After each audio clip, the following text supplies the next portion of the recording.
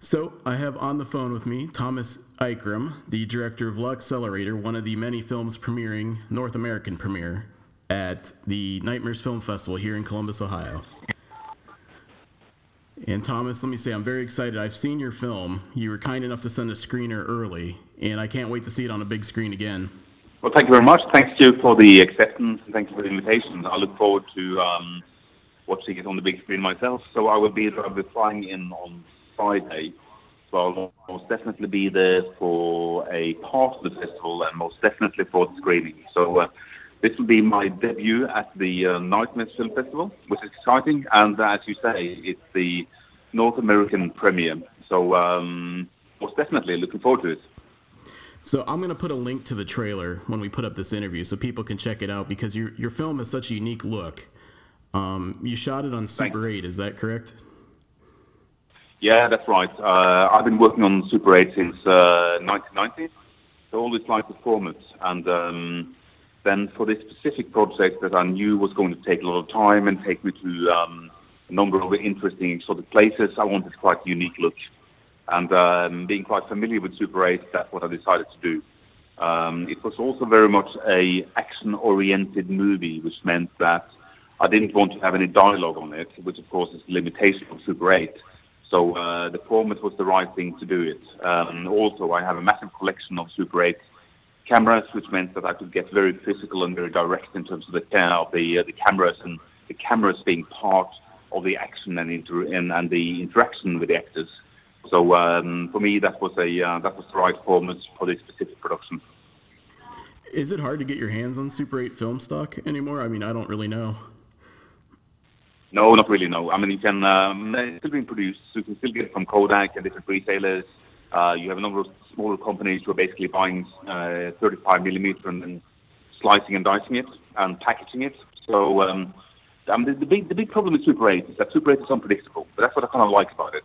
It's a very physical format, and that's also one of the things that it's absolutely essential for me. But the biggest problem with it is that it remains expensive. So the stuff that you save in terms of cameras and production and all of that, you have to pay for in terms of post-production and development and scanning and processing. But I mean, Super 8 for me it's not something that I necessarily need in terms of what I do, but I do like to work with it because it's different kind of filmmaking. If you have a Super 8 camera, you can basically shoot within minutes. And if you can shoot within minutes, you can shoot different kind of scenes, you can shoot different kind of locations. You can get access to places you wouldn't get if you had a set or if you had digital cameras. Also, it has a bit of a vintage feel, so if you play this right, you can brag your way into locations and venues and avenues where you wouldn't necessarily get the approval or the permission to film. And that's what we did. So Accelerator is shot in Copenhagen, it's shot in London, Hong Kong, Shanghai, Abu Dhabi, Marrakesh, and New York. And a lot of this was just me and the lead walking around with the cameras, improvising, getting people off the streets, getting people out of gyms, getting people out of different kind of scenes, and then shooting and improvising. On Super 8, you can shoot on natural lights, you can shoot in the night in terms of neon signs. You have a massive range and flexibility of a completely different aesthetic. So it's very much like guerrilla film making.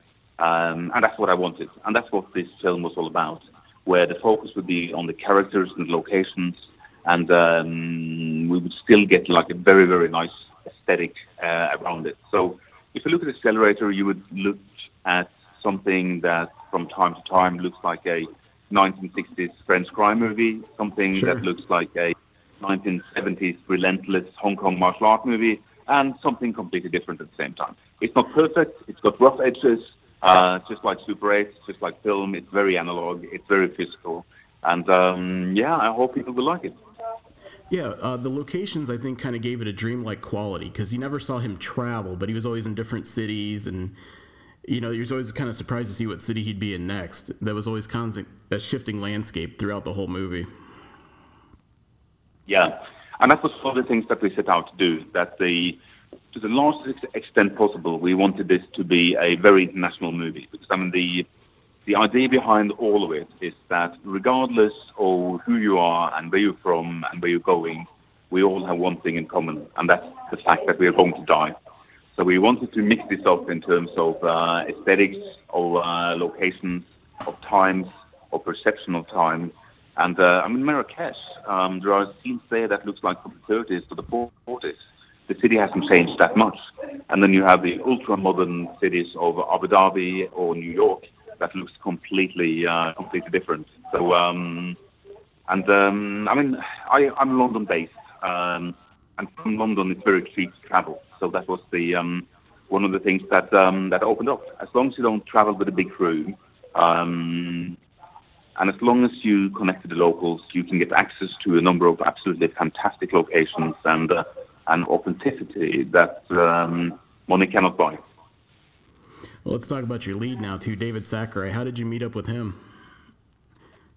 No, David and I had been friends for many, many years. So we were basically hanging out in Copenhagen. At that point in time, this goes back about 6 years ago, we just met up and drank beer and watched really bad kung fu movies. And at that point in time, I was shooting a horror movie in Detroit, and it went really badly. So I had two of the actors dying during the filming, so they had to be replaced. And the writer never completed the script. So exactly 5 years and 2 days ago, I met with David in a small cafe and said, "Hey, I really like your stuff." And at that point in time, he had just done basically local, no budget genre movies, very stereotypically being casted. So I said, "I'm going to do something a little bit more positive. I've had a bad experience right now, so I would love to make a movie about a guy who kills people." And David said, "I'm in." I said, "Well, it goes a little bit beyond that.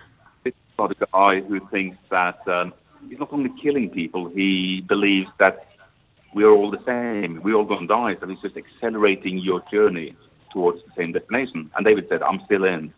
So I kept on going and said, "Oh, it's a little bit more than that, because I really want to play with the cliches and the stereotypes of 1960s, 1970s genre movies. So you're Japanese, but you probably think you're French." And David replied, "Well, if I'm French, I think we should have a glass of wine." And we both did.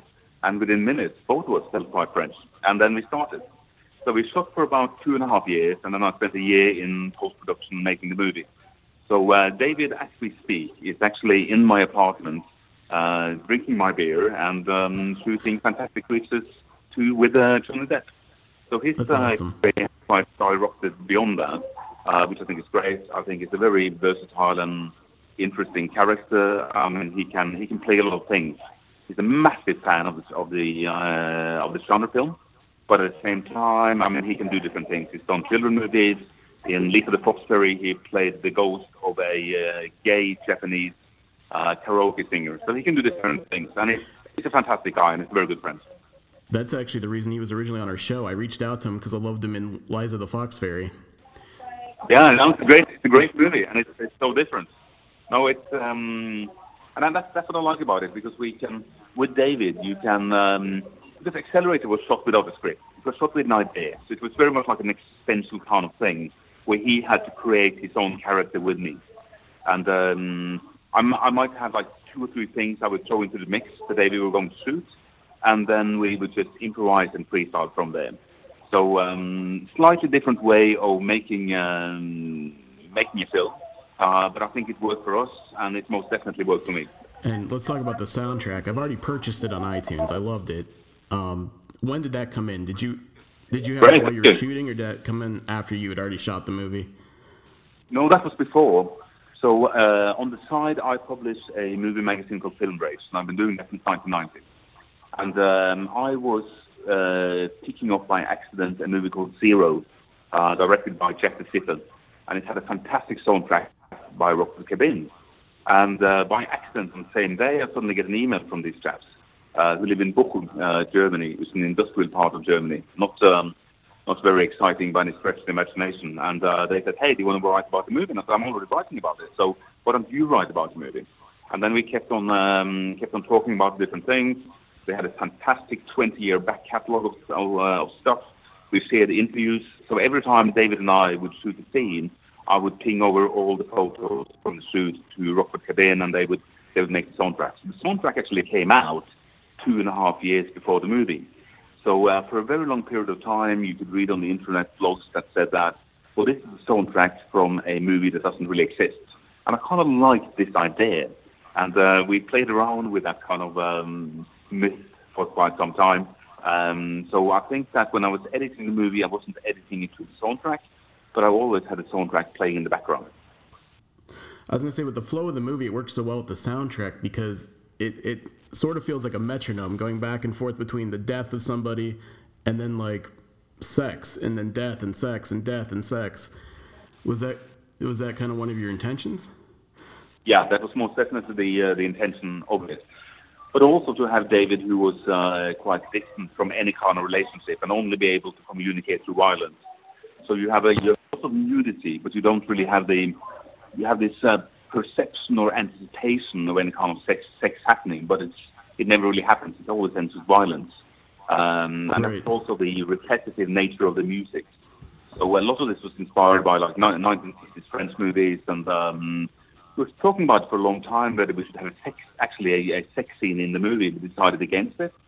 We thought it was more interesting to have David as a quite a stereotypical, fairly insecure but ultra-violent character in the movie who could only communicate through violence.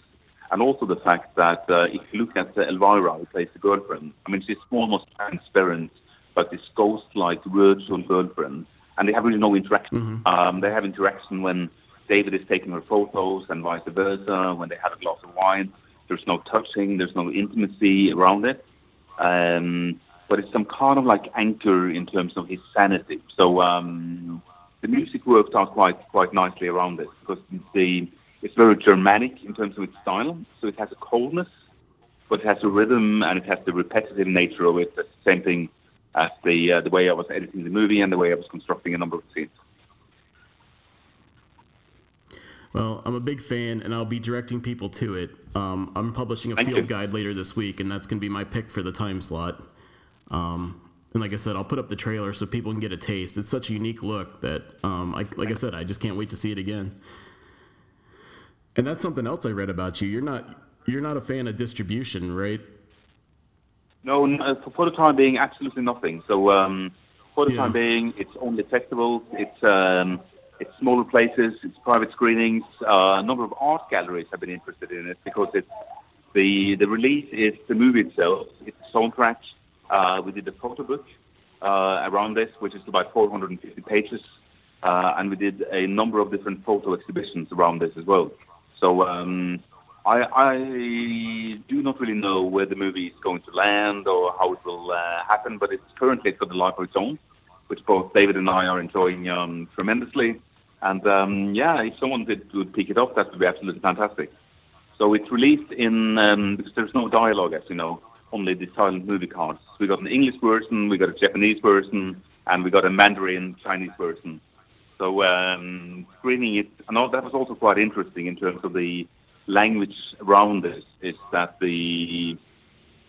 some of this doesn't really translate and means different things across different cultures. But I think the essence of it is the same, and everyone can relate to the undeniable fact that we're all going to die.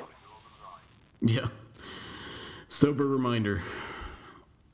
Sorry to leave it on such a positive note. All right. Well, thanks for taking some time to talk with us, and I'll come say hi when you land at the festival. Absolutely. Thank you very much indeed. I look forward to meeting you in person. Thank you for the support, and it's one of the most well-organized festivals that I've seen in terms of information and all of that. So it looks like it's hopefully going to be a good crowd and a good selection of movies. So I will be making my journey next Friday, and I'll see you on Friday evening.